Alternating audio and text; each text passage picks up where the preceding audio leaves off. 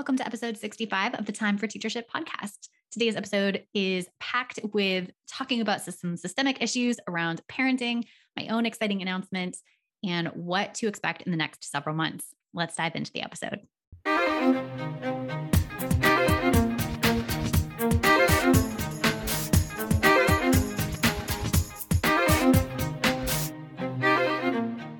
Hi, I'm Lindsay Lyons, and I love helping school communities envision bold possibilities, take brave action to make those dreams a reality, and sustain an inclusive, anti-racist culture where all students thrive.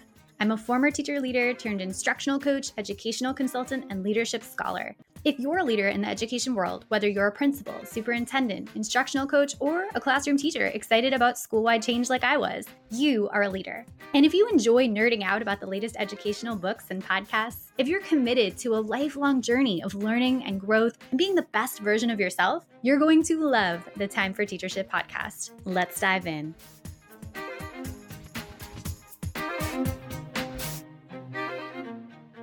So I am recording this episode in advance. By this point, I may just be on parental leave. So I am excited to welcome a new child to the family. And as a result, I'm taking a few months of parental leave this spring. Now, what that means for you as a listener, don't worry, we have a bunch of things coming. So for the next few months, we are going to have pre-recorded guest episodes. They are new episodes with guests. They have been recorded a few months prior. And we're also bringing back the how-to series, two how-to series actually, from last season that featured a lot of solo shows from me giving you really the how-to deep dive into two different topics. And those topics are efficient planning for better work-life balance and also justice-centered curriculum design. You'll see one in March and one in July. The other episodes will drop weekly. We may even have some bonus episodes for you that are just for subscribers. So make sure you're subscribed to the show that feature themselves kind of positioned at the end of each of the how-to series. So those will be new episodes with guests. As we dive into today, I am definitely in the parental leave mindset in terms of just recognizing as a first-time parent how difficult and challenging it is to take leave from a job. I am self-employed, but thinking about what it is like as a person who might be employed by a private company, a public company, a government company, right? Like all of these different situations that people may find themselves in. And I always, bring it back to these systemic issues that impact us as people, regardless of what our jobs are, but also through an education lens. So I kind of want to talk about that today as I'm thinking about my own journey and also just recognizing that on this show, we really try to call out inequity and injustice as it's happening at the structural level, and then thinking about what we can do. So ending with an action step that we can take to address the systemic injustice. So when I think about childcare for teachers, for students, we'll pivot maybe back and forth between some personal and then some larger structural pieces here. I had always heard that childcare was expensive. And then going on this journey myself, to find childcare, to try to figure out how to budget for childcare, to recognize that so many people opt to not work because childcare is almost more costly than what they are paid because people are so underpaid. And childcare is incredibly expensive and not publicly funded as of yet in many places. There are all of these different factors that really take people and oftentimes women out of the workforce. Right. And so as we think about this kind of systemic piece, I'm going to go into a little bit more here, but I also want to just name that in addition to being so expensive, it's also not super accessible. So finding a place for people to send their children is actually way more complicated than I had realized. And so there are so many structural factors. We're going to talk about what those are as to why that kind of condition is the way that it is. And so let's maybe just dive in there. In terms of federal inaction, right, the actions that have not been taken at the federal level, the US spends only 1/3 of GDP on childcare, compared with an average of about 0.74%, so almost a full percentage point among the Organization for Economic Cooperation and Development countries. And so if we think about that, first of all, that's a very, very small amount, right? We're talking about less than 1 percentage point in general. But then we have, less than half, almost like almost a third of the cost that other countries who are in similar economic brackets to us are spending on childcare. So it just really does not seem to be a priority for the federal government. In terms of access, as I mentioned, it's really hard to find childcare. And so half of people living in the States live in places where there's no licensed childcare provider, or where there are 3 times as many children as childcare slots. So it's really challenging to actually find a childcare slot for someone who's planning to go back to work. Childcare costs a typical family about a third of its income. And I would venture to guess that that is even higher in particular areas. Often I've heard it referred to as, a second mortgage, right? And I can attest that that absolutely rings true for my personal experience as well. In terms of the benefits, like what if we had a world, right? Like the question of dreaming usually comes up at the start of my interview episodes. But, thinking about what that world could look like if we were to prioritize and fund childcare in a meaningful way, there are economic benefits of, quality, affordable childcare. And that those benefits economically extend for generations, research has shown. And some studies actually show that it, more than pays for itself. So it's not like we're actually spending money on it, because that return is coming back to us as a country. Relative to comparable developed nations with more supportive family policies, and I'm reading from a research report here conducted by the Federal Reserve Bank of Boston, such as paid family leave, protections for demanding a change to part-time work schedules, publicly provided childcare services, the labor force participation rate of women in the United States has fallen behind, coming in between 2 and 14 percentage points lower than 19 other quote unquote developed nations in 2016.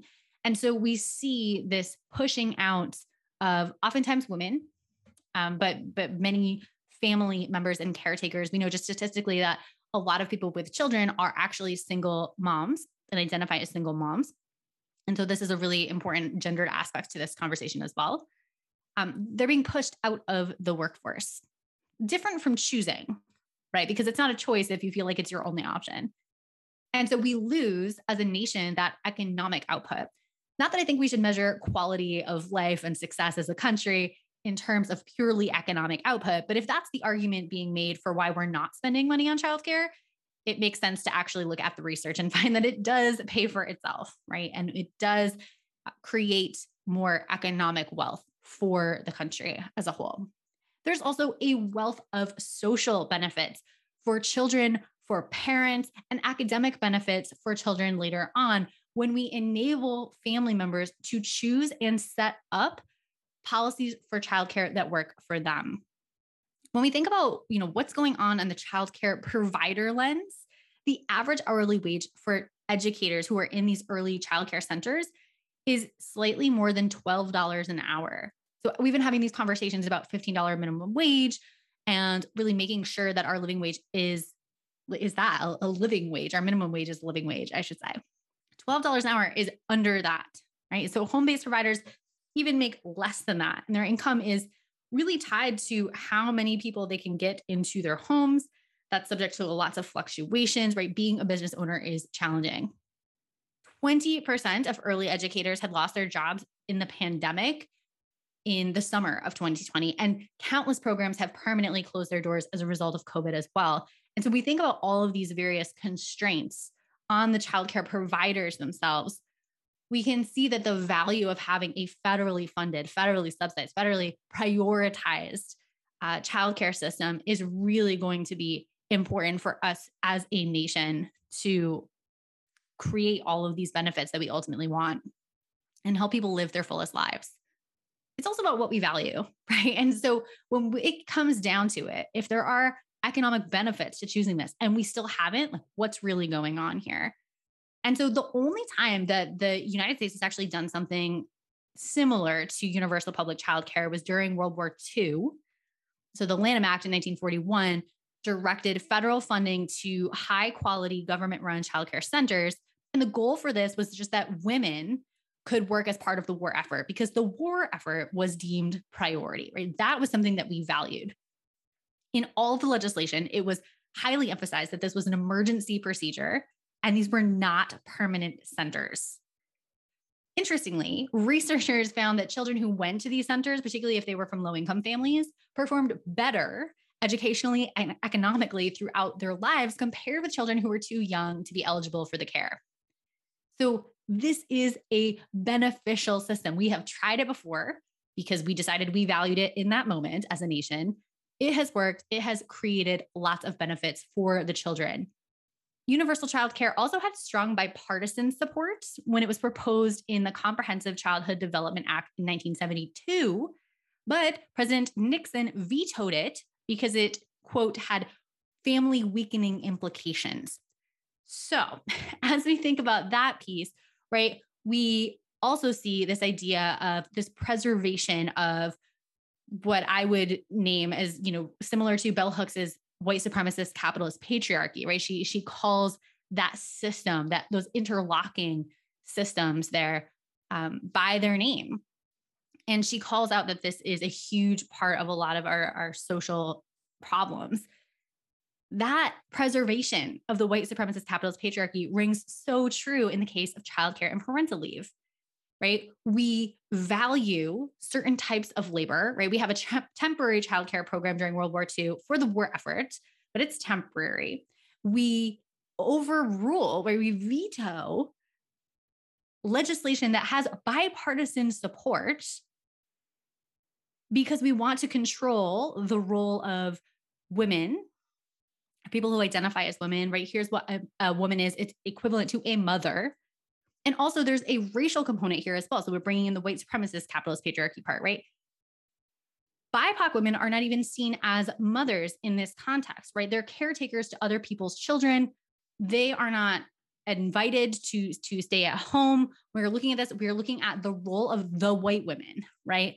And so this is really interesting to see the intersections of how not only this gender dynamic is at play, but also the racialization of women within gender roles that, again, fuses together the white supremacy and the patriarchy that is at play here.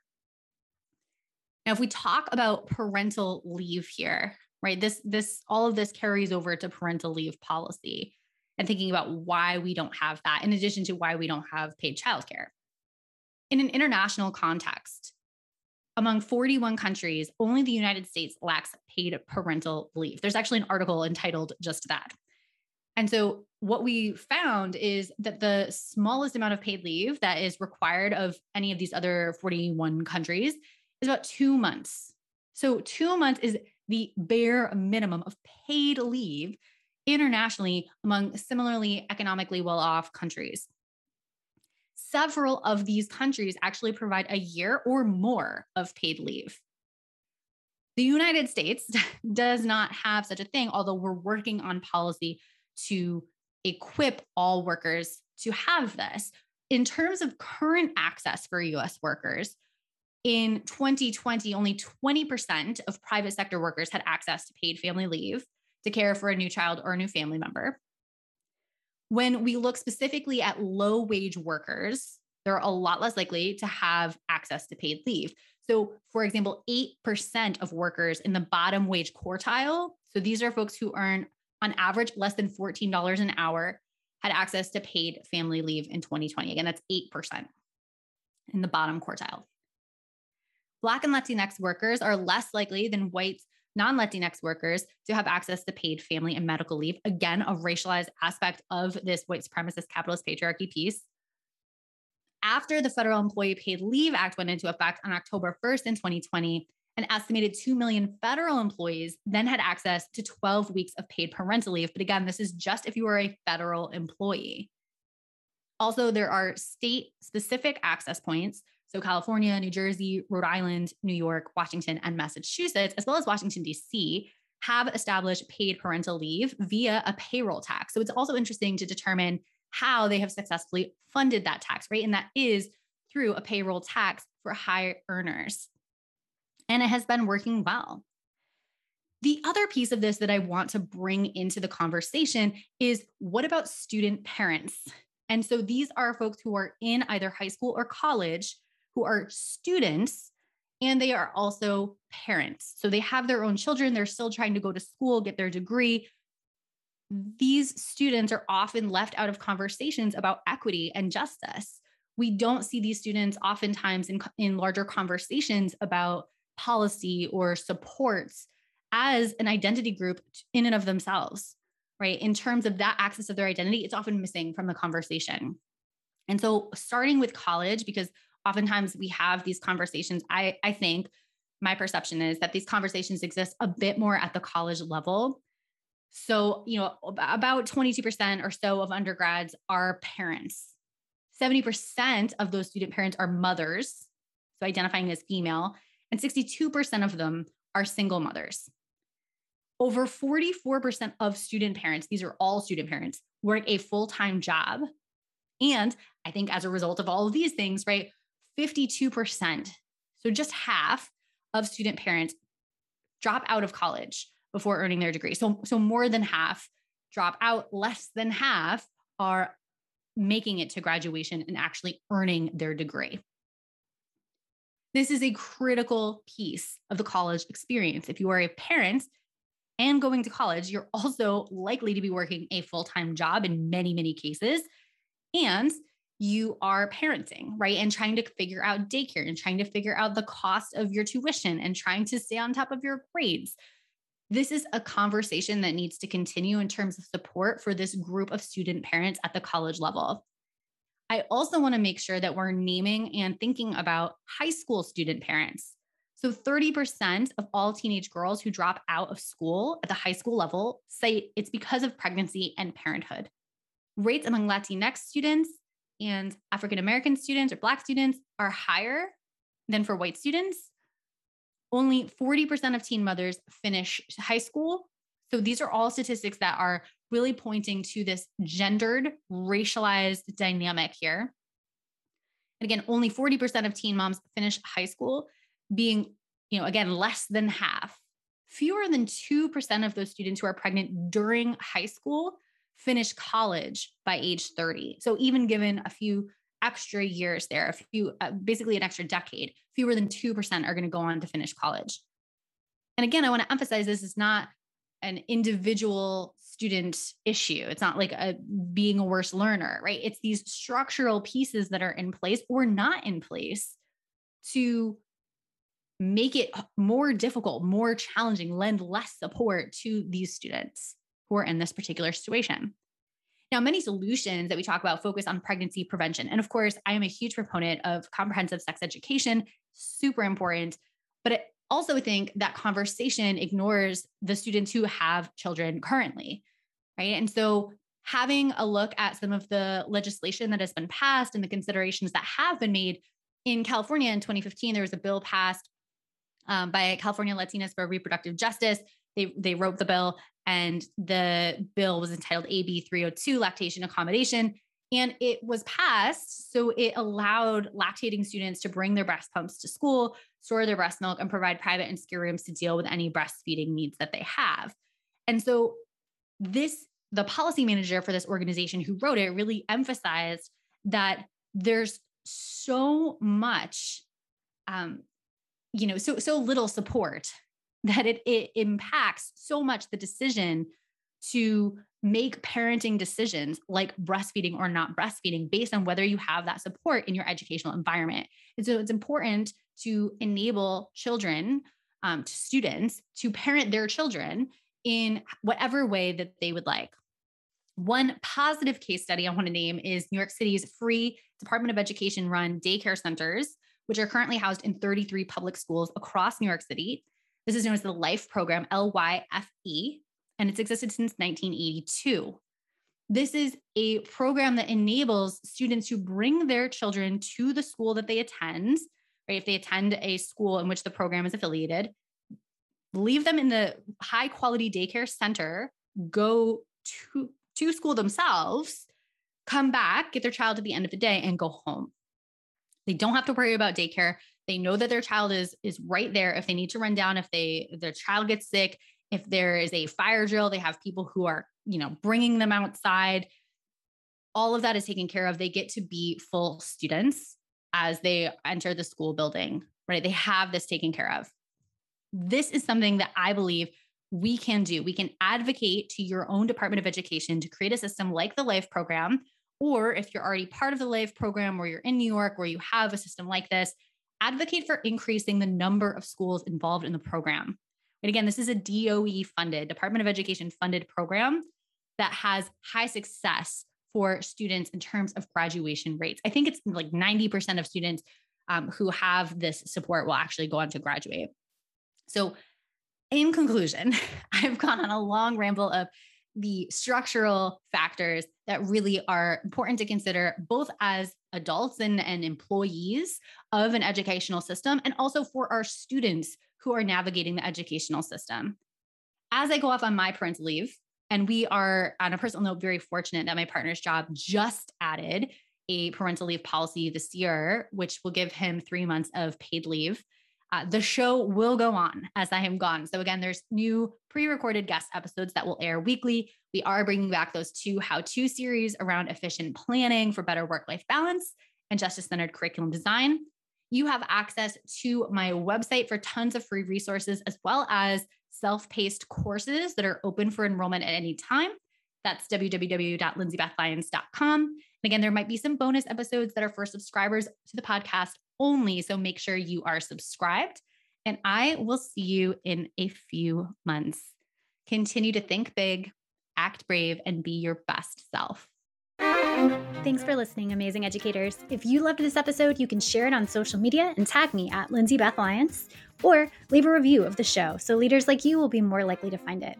To continue the conversation, you can head over to our Time for Teachership Facebook group and join our community of educational visionaries. Until next time, leaders, continue to think big, act brave, and be your best self.